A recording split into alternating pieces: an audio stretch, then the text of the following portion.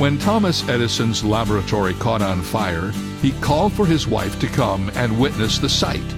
A fire bigger than she would likely ever see again.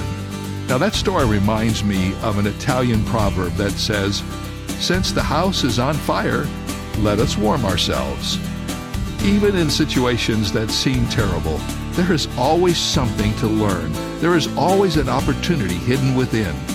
We know that because the Bible says God causes all things to work together for good for those who love Him.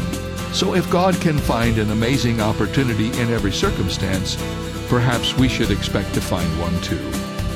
This is David Jeremiah encouraging you to get on the road to new life.